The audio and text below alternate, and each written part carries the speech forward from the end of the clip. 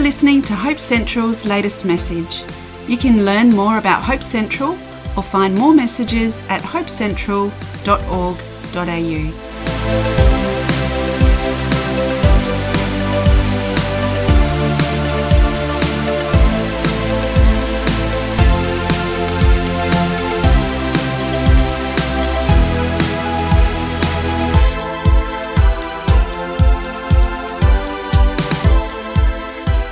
Today I want to talk to you about hope.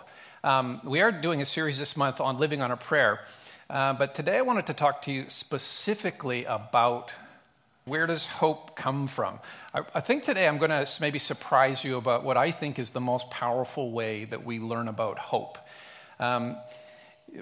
Hope is fundamental. You know that verse that says, faith is the substance of things hoped for? That's Hebrews chapter 11. And a lot of people focus on that word faith then. They're like, okay, faith. I need this faith. I need this faith that's found in Hebrews chapter 11. Long story of all these heroes of faith. I need to get that faith.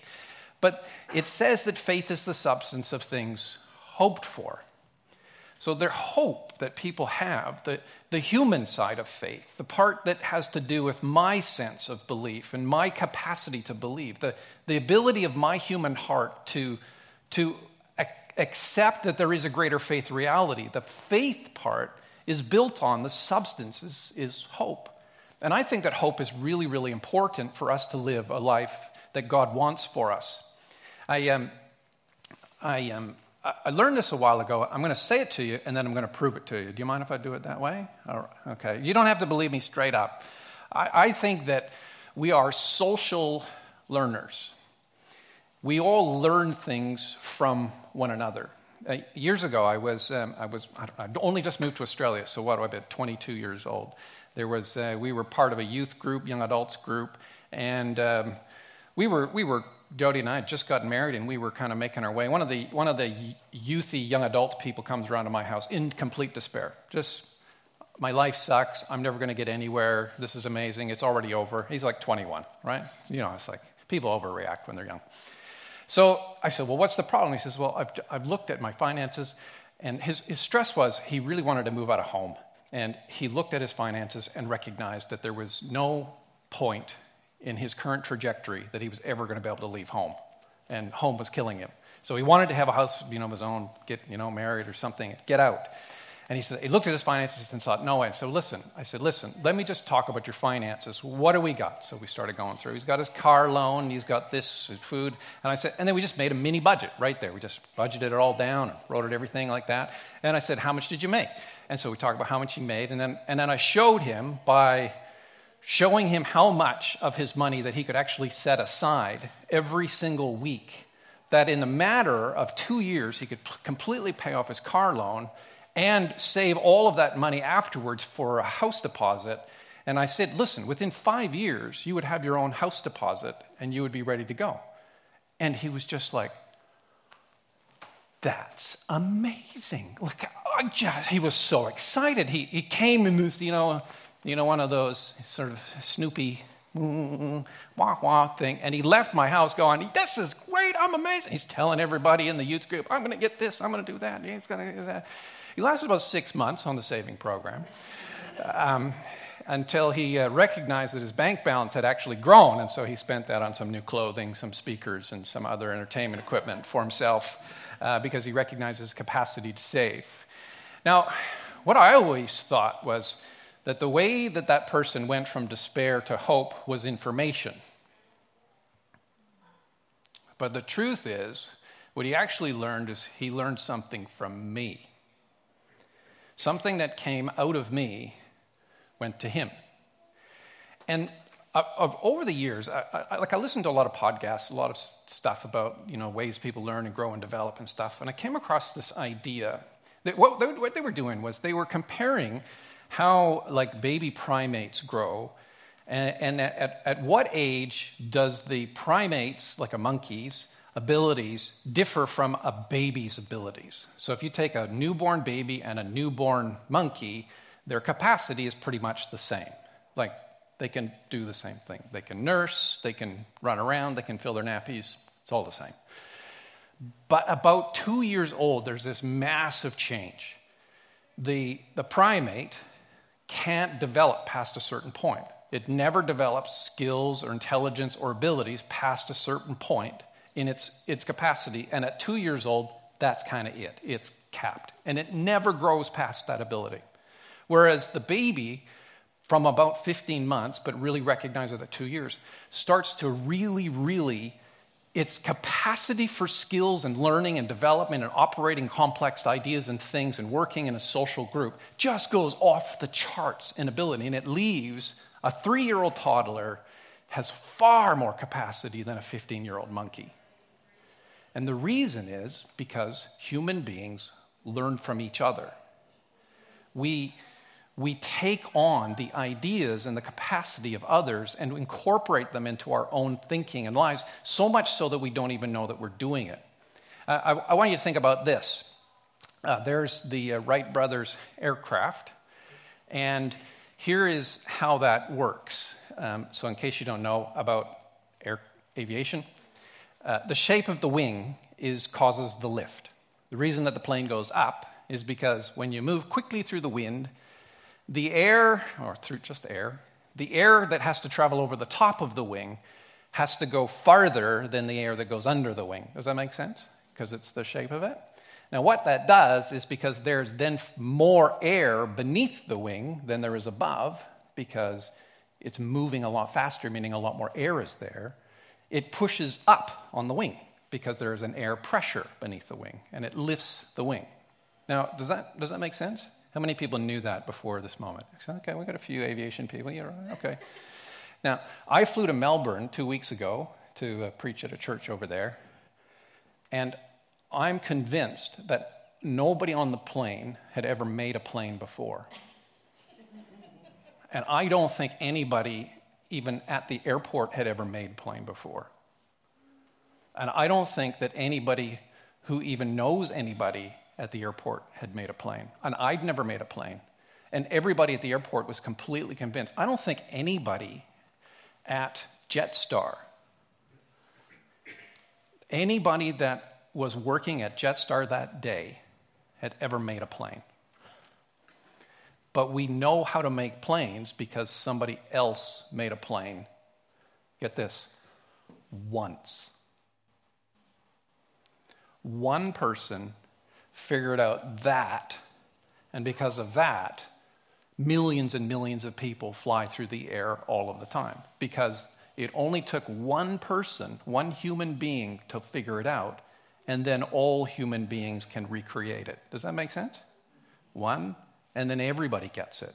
But until the one, nobody, because the theories out there were very bad, right? If somebody said to you, no, what you do is make giant wings and flap a lot, we have videos of that, of people falling off stuff, and we're all like, you're so dumb. But see, nobody knew until one person did. And the same thing goes for most things in life, like fire. Like, I'm sure that there was, a long time ago, as God created mankind and he's got them all together, and we've got all this capacity built into us, that either they saw fire from lightning or something burned, and they went, hey, let's do that again. And then once one person figured out how to make the fire, everybody then can make the fire. Everybody after that does not need to kind of go, oh yeah, fire, how would that, I don't know, what do you mean, like combustion? Like it's not information. We have the capacity to recreate what we see other people do. It's the same thing today in buildings. Like in the old times, before we figured out how to work with steel and combine steel with concrete, the biggest span that a building could span was, 3 or 4 meters, and then it had to have an arch of support. And then we figured out that curvature was the curvature that would support everything above that. And then for hundreds and hundreds of years, after one person figured out that an arch was going to be able to support a wall, and so we could have bigger roofs. And we did that for a long, long time until one person figured out that we could use steel. And then through steel, we now can build roof structures that would have staggered people from even 300 years ago. You see, this is the thing. Human beings are uniquely capable of looking at somebody else's life and drawing out the information that makes things possible. We are made for hope. And we learn hope from other people. You with me so far? Okay, now I'm just going to tell you a few stories about Jesus. Oh, sorry, I was going to do computers too, but hey, look at that old computer. Now we got these.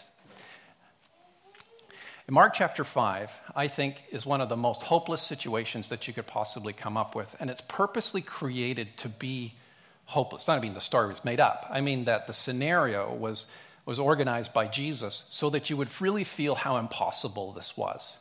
What happens is Jesus is traveling from an area that he's normally ministering in, which is this northern province called Galilee. And in Galilee, everybody's Jewish, or most people are Jewish. And there's synagogues and all this Jewish type of worship. And you can tell that when Jesus talks to people, that he knows he's talking to Jewish people. But when he decides to cross the Sea of Galilee and go to the other side, when he goes to the other side, that's no longer a Jewish area. It's an area that's been settled by Greeks, ex-Greek soldiers. And the area is called, well, we're going to see later, it's called the Decapolis, which just means the area of 10 cities.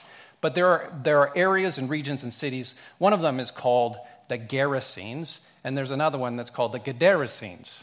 Does that sound okay? So Jesus is heading into this area, and what he's doing is he's bringing the gospel of his kingdom into this area. And he's going to meet with the most significant opposition that he's faced yet, spiritual opposition. So first, on his travel across the water, he encounters a gigantic storm, which tries to sink his boat. What does Jesus do? He sleeps. Because he knows whether or not the boat makes it across the water, he will just make it across the water. Him sleeping with 12 disciples on top of him will make it to the shore, right? But that storm is a demonic attack. You can tell because he rebukes it. Then when he gets to the shore, what happens? Well, there's another demonic attack. And this person is probably what you and I would call the most hopeless person around. The person who meets Jesus is somebody who has 2,000 to 4,000 demons dwelling in him. Now, I don't know if that's been, did he just personally do stuff that ended up with the 2,000 demons? I actually feel like, because this is my way that I think about it, this was Jesus's plan all along, that he would meet this guy on the shore and that the demons would have all this clever plan, that if we confront Jesus in one gigantic force, a whole 4,000 of us meet Jesus on the shore, surely that'll drive him away. And Jesus uses the plan to go, wow, you guys have saved me a lot of time and energy, because now I don't have to walk around the country finding demons. You guys have all met me here on the shore, so thank you. Because that really saves the whole walking. If you notice my story, I walk a lot. I didn't want to walk around, so thank you. Are you with me on that? I think it was like a clever plan. The demons are like, well, beat Jesus. Let's all gang up together. And Jesus says, good plan. Good plan. All show up at once. Okay. Because you're almost as tough as me. So Jesus meets this guy on the shore. They came to the other side of the sea, the country of the Gerasenes, and when Jesus had stepped out of the boat, immediately there met him out of the tombs a man with an unclean spirit. He lived among the tombs, and no one could bind him anymore, not even with a chain, for he had often been bound with shackles and chains. But he wrenched the chains apart, and he broke the shackles in pieces, and no one had strength to subdue him. Now, first I want you to see this.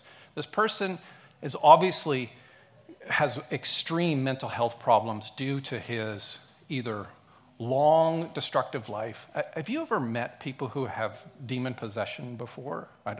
You don't need to put up your hand. You're like, I have. It's me. No, but if there is one, just let me know and we'll deal with that. But so the person who rocks up in this position, or people that I have met and worked with and seen delivered from demonic possession, oftentimes have extreme trauma in their past. Because the human psyche is not designed for the spirit of demons. The human psyche is designed for the spirit of God. And through extreme trauma or terrible events or satanic ritual or all kind of occult practices, people can open themselves up or prepare themselves for demonic power. So this person is obviously off his tree crazy. You would not be able to restrain him. And look at what the community's done. The community has tried to use their best mental health therapies on him. Chains. change. But listen, that is the end result of all government, right? The government, in order to fix problems, has one last fallback. They will lock you up. If they can't fix you, they can't help you, they can't guide you, they can't correct you.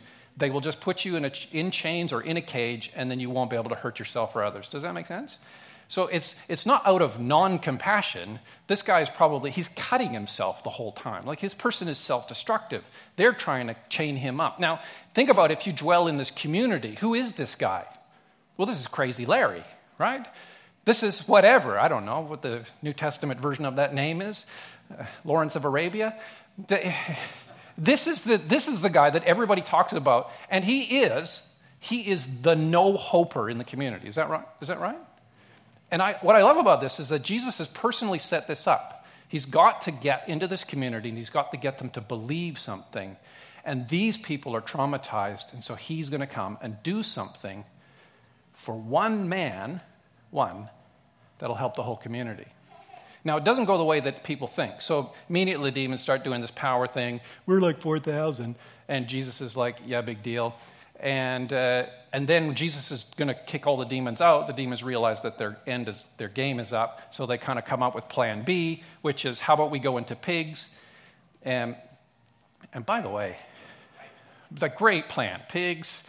I don't know. People oftentimes have criticized the Bible and said that the Bible can't be true because why would Jews be raising pigs? But it's clear that this area is not inhabited by Jews. It's inhabited by Gentiles. So thank you, Voltaire. I was just reading that the other day, saying that the New Testament's wrong because there should be pigs there. Jews would never raise pigs. Thank you, Voltaire. You should have known that Gentiles lived there. Anyway, so they come up with a plan B, throw us into the pigs. There's a giant pig area, farming, whatever, on the coast. So they just go into the pigs. And what do the pigs do now that they have demons? Yeah, it's suicide. Do you guys say sui for pigs around here? When you call pigs, oh, sorry, that joke is totally, yeah. So here's how you make a good joke. Now, so the pigs throw themselves into water. Now, listen. The community is learning the whole time. The community is learning. Crazy Larry just got better. And also, we lost 2,000 to 4,000 pigs. I don't know if they ride double in pigs. Was there 1,000 pigs? Or I don't know. 1 pig per person? I don't know. Or per demon. But anyway, they see the economic costs of what happens. So the herdsmen fled then and told to the city and in the county. So they are classic gossips. No internet. And the people came to see what it was that had happened.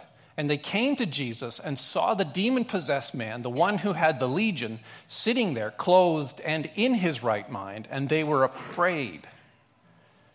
And those who had seen it described to them what had happened to the demon-possessed man and to the pigs, and they began to beg Jesus to depart from their region. Now, I always think, this is classic people, right?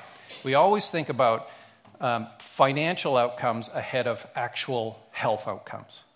We always think about the money ahead of the spiritual. We think about, what am I going to lose out of this deal? Have you ever tried to help somebody understand that Jesus is a Savior who can guide you through not just in eternal life, but also guide you in your living life, your human life? And people think, yeah, but what will I lose? What? Sin? Like hopelessness? Despair? Sickness? What are you losing out here? Yeah, but how's it going to affect my money? See, these guys all saw the financial aspects and went, well, this is obviously bad for us. Let's get Jesus out of town. And so they say to Jesus, please, we know we sent a troop of demons to welcome you, but we're just going to ask you this time, please go away. Please come again when you can't stay for so long.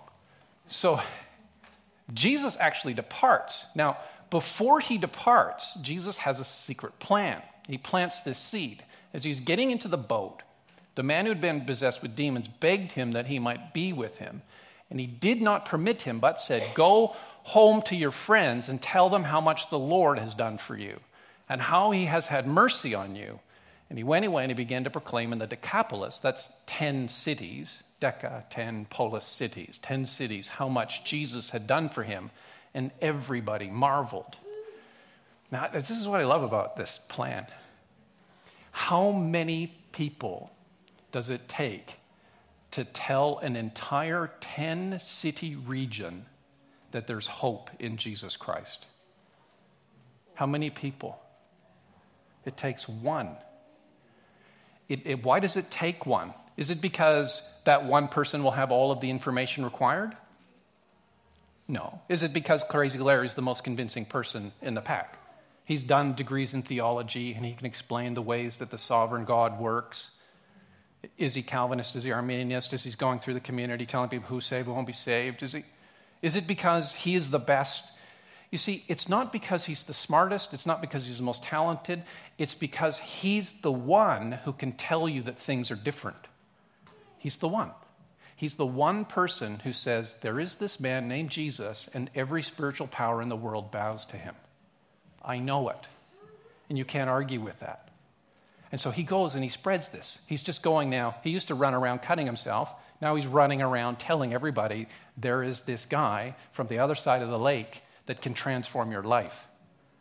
Now, what happens is Jesus comes back. He goes back to where he was, Capernaum, and he goes and does ministry there for a while, feeds a bunch of people. Then he comes back again. When he crossed over, he came to the land of Gennesaret, which is part of the Decapolis, and he moored to the shore. And when he got out of the boat, the people immediately recognized him and ran about the whole region and began to bring the sick people on their beds to wherever they heard that he was.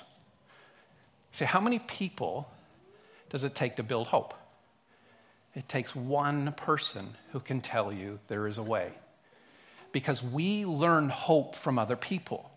We don't learn hope from information. We learn hope from people. And this person told everybody. And when Jesus came back, everybody who used to be in the get Jesus out of town business is now in the get Jesus to stay in town business. Because everybody wants Jesus. But there's a next line that I think is equally interesting. Look at what happens. Whenever he came, so now he's going through the Decapolis, in villages, cities, or countryside, they laid the sick in the marketplaces and implored him that they might touch even the fringe of his garment, and as many as touched it were made well. Now, why are they touching his fringe of his garment? Does anybody remember that part in Exodus chapter 54 where it says that if you touch the fringe of a rabbi's garment, you'll be made well? Do you remember that verse? No. But probably you remember it from the great stories of Moses in the Old Testament about how when he was crossing the Red Sea that people touched the hem of his garment and got bent. You remember that? No, so you're probably thinking probably one of the patriarchs. Maybe it was like Jacob. He was doing, and it was touched. No. We've got a heel thing going on. Yeah. See, this to me talks about how hope-obsessed people are and how they don't know what to put their hope in. Because do you know why the people are touching the hem of his garment? No, because another story has leaked across the lake. When she heard the reports about Jesus and came up behind him in the crowds and touched his garment, she said, "If I touch even his garments, I will be made well." This is how crazy we are, right? We are so obsessively learn from other people that we don't even know what we're learning. We just try to pick it up as best we can. We're just like, okay, so this woman, she's found Jesus. Where does she find Jesus in this story? In a marketplace, right? So clearly then it's marketplaces where Jesus heals, right? Because he couldn't heal just anywhere. Where did it happen? Tell me how it happened. Well, it was in a marketplace. Righto, we've got it figured out. It's marketplaces. So don't go to the synagogue. You never get healed there. Jairus, his daughter got healed at home, but she was in the marketplace, and she came behind Jesus. She's been bleeding for 12 years. She touched Jesus, and then she immediately stopped bleeding. And then when she stopped bleeding, she tried to sneak away, but Jesus goes, "Oh, no, we're stopping this boat right now." So he stops the train, and he says, "Who touched me?" And then Peter goes, "Come on, Lord, everybody's touching you. And why are you so touchy all of a sudden?" And so he's like, it's just like, "Come on, we all touch you." He's like, no, one person touched me with faith. You lot got nothing. So she she gets this thing because she touched Jesus and she had faith, and faith always responds to the power of God, but hope brought her there. And she was there, she touched. Then everybody hears the story, and they start telling the story between Luke chapter 5 at the beginning with the Gennesaret story, the crazy guy, and then he goes home and he heals this woman. And then that story comes back now. And what happened? Well, this lady, she was walking through the marketplace. Oh, marketplace. What did she do? Well, she touched the hem of his garment. Well, that's clearly what you got to do. Don't touch him on the foot, not the hand, not the neck. You got to get the garment right on the tippy tip, and then you'll be all better. Can I just say this? This is us. This is people. We just weirdly pick up all the information and then assume that a bunch of it had to do with us, what we did. Like, it's because I do all of these good deeds. That's why this nice thing happened to me. Oh, it's because you did those things wrong. That's why this went wrong from you. Can you just pay attention to me? You've been learning your entire life from the people around you, and probably a ton of the things that you learned are actually wrong. Because you learn from people, because you can't help but learn from people. If one person you know gets hit by lightning just after they curse, you know that you're going to curse less. We just learn lessons like that. We just pick up stuff, but that's not how it works. This person, they learn. And then later on, what happens later on in the story? I'll just throw you in this. This is for extra. They realize that it's the shadow of Jesus can heal people. Do you know what I reckon happened? I reckon they were like lying in the marketplace, and some guy who's like lying there sick is reaching for the garment. But it's always been the faith. It's never been the garment. So he's reaching for the garment, but he kind of reaches, and he misses. But then the shadow of Jesus heals him anyway, because it was the faith all along, not the garment. And then everybody goes, oh, it's shadows. There's shadows now. We don't need to, so they just make it all up. It's so funny. People are just weird. Let me show you a scripture. Even if you should suffer for righteousness' sake, you will be blessed. Have no fear of them, that's the authorities, nor be troubled, but in your hearts honor Christ as Lord, as holy, and always be prepared to make a defense, that is, to give the answer to anyone who asks you for the reason for the hope that's in you. Yet do it with gentleness and respect, having a good conscience, so that when you are slandered, those who revile your good behavior in Christ may be put to shame. So let's talk about this. He is talking about evangelism, but he's talking about evangelism that comes when you go through a hard time, but you still hang on. Why would you have hope even though things are going bad? Why would you continue to believe? Because this is a big... one time my neighbor, I was out, I don't know, I've told this story before or not. I was out digging stormwater trenches because we had no stormwater in the house that we bought, so I had to dig the stormwater trenches. I'm out digging those stormwater trenches, and the only day I had, it was bucketing down with rain.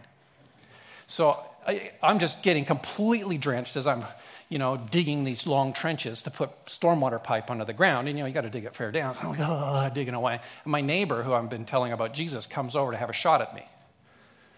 Because he's like, is this how your God takes care of you? He's like pouring down rain on you. Like, this is crazy, And you got all this faith for this God who's, look at how bad your life's going. And I'm like, I don't think you understand. He's like, what do you mean? I said, well, I'm laying stormwater here. It's very important that the water flows out.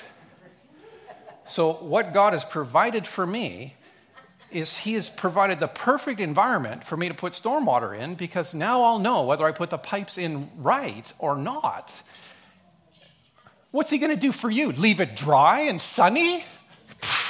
Doesn't love you. He loves me. Now, that's just like a little thing, but hope is far deeper than that.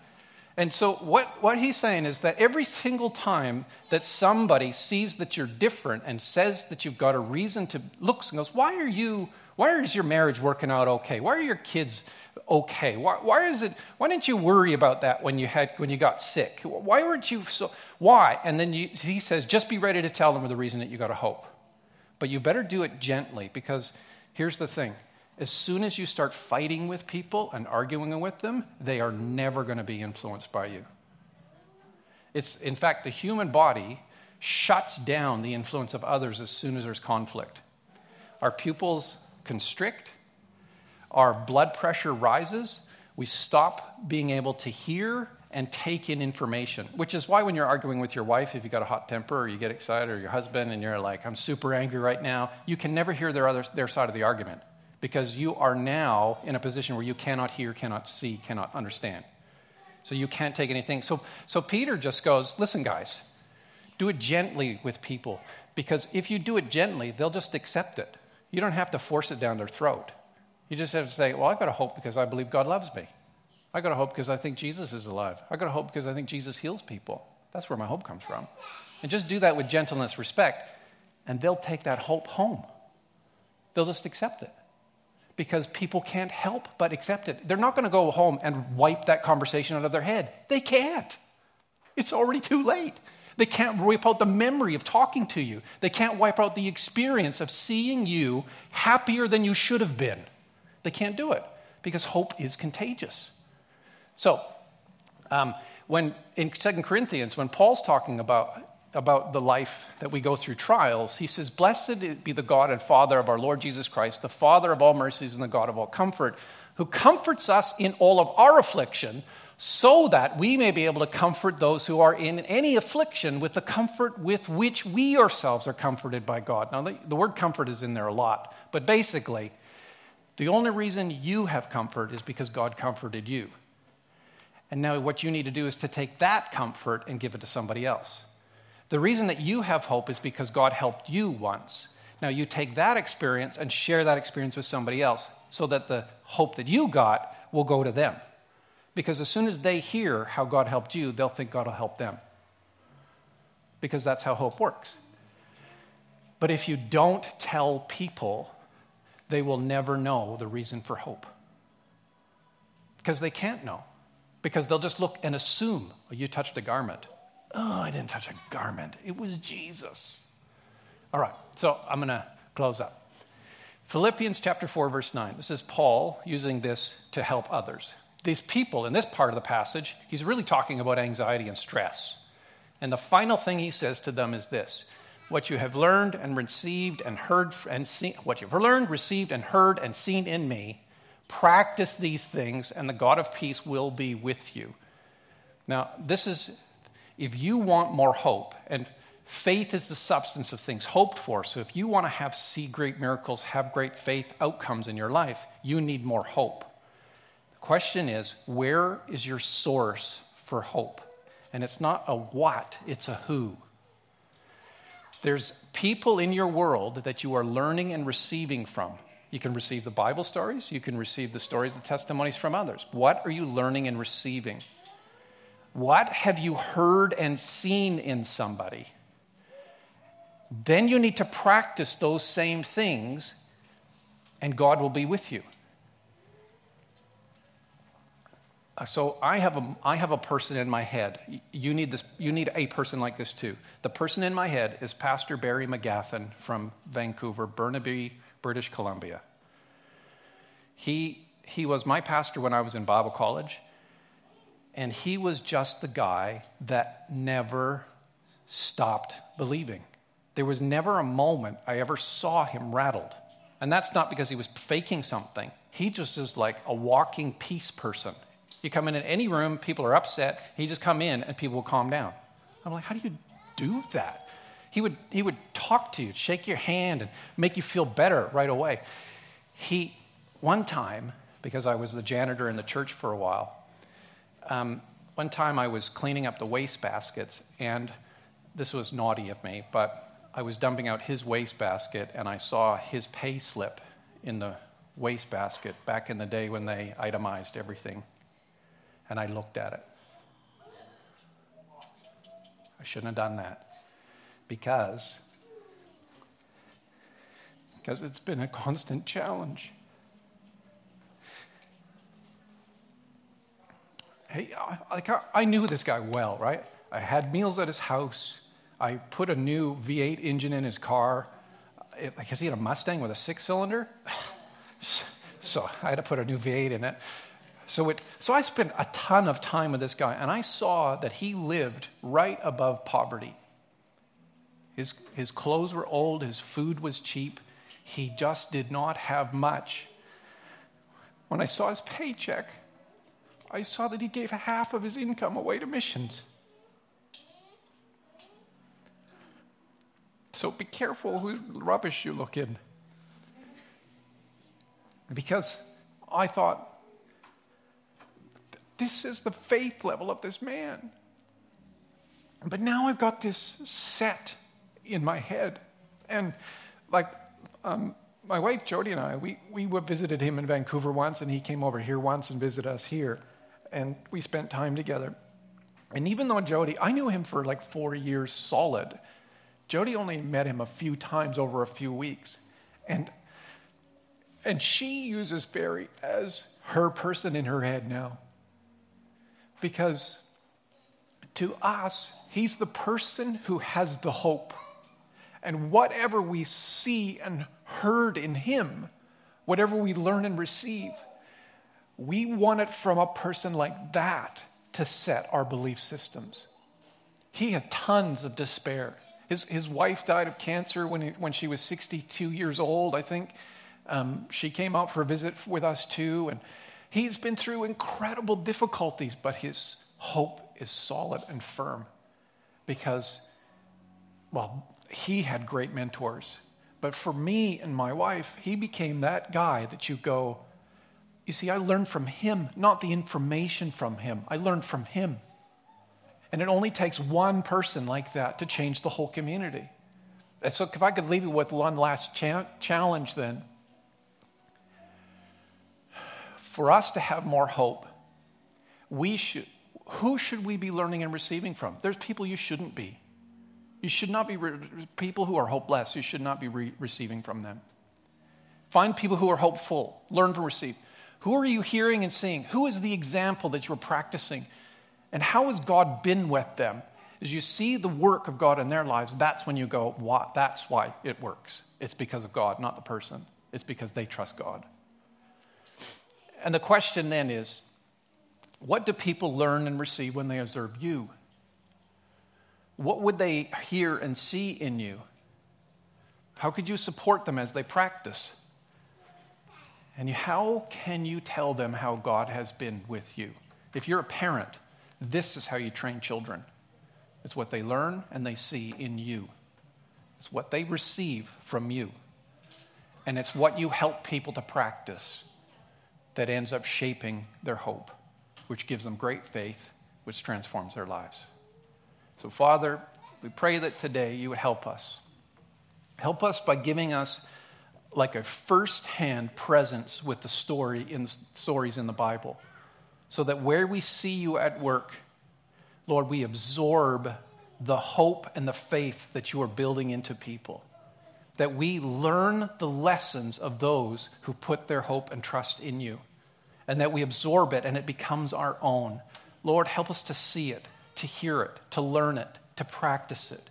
Help us. Help us, Lord, to set good examples in our minds and our hearts for the people that we should be looking to.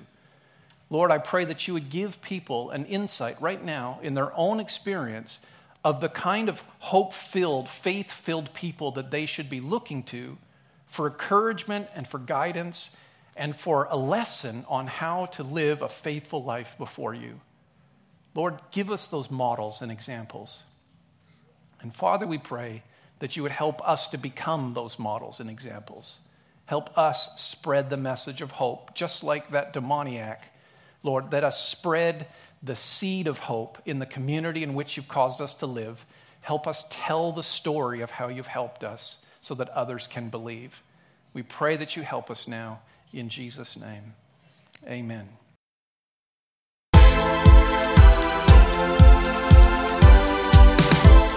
You've been listening to a message from Hope Central in Adelaide, South Australia.